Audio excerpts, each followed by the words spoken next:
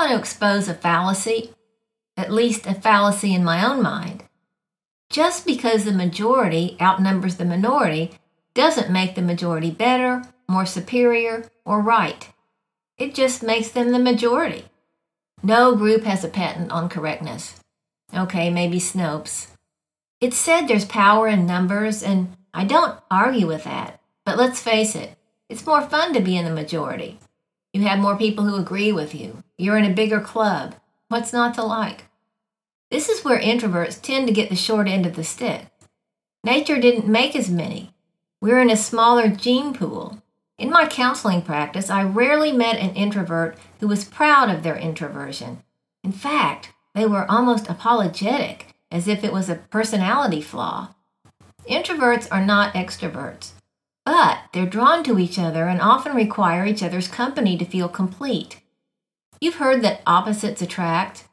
Well, just look at married couples.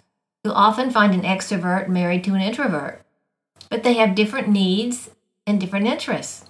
Let's take parties, for instance. Extroverts love parties. The more people, the better.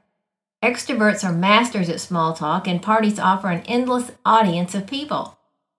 I now cherish my introversion, but it wasn't always that way. I remember taking the Myers-Briggs test where your personality type is defined. I was initially tempted to check the I love parties box because that's how I wish I felt. Well, here's my take on parties from an introvert's perspective. I'm not a big fan.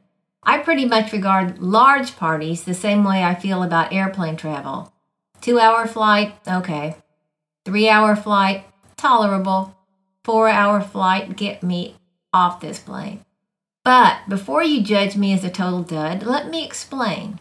I have nothing against small or medium-sized gatherings, but as far as large groups, I find trying to listen to more than one conversation at a time short-circuits my brain.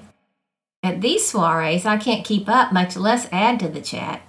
My only salvation is to corner someone and start a one-on-one conversation.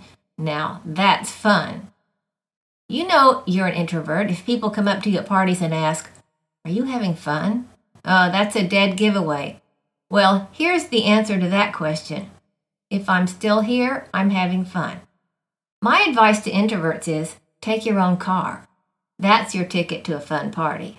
So if you're feeling apologetic about your introvert status in life, my next blog will be about the gifts of introversion.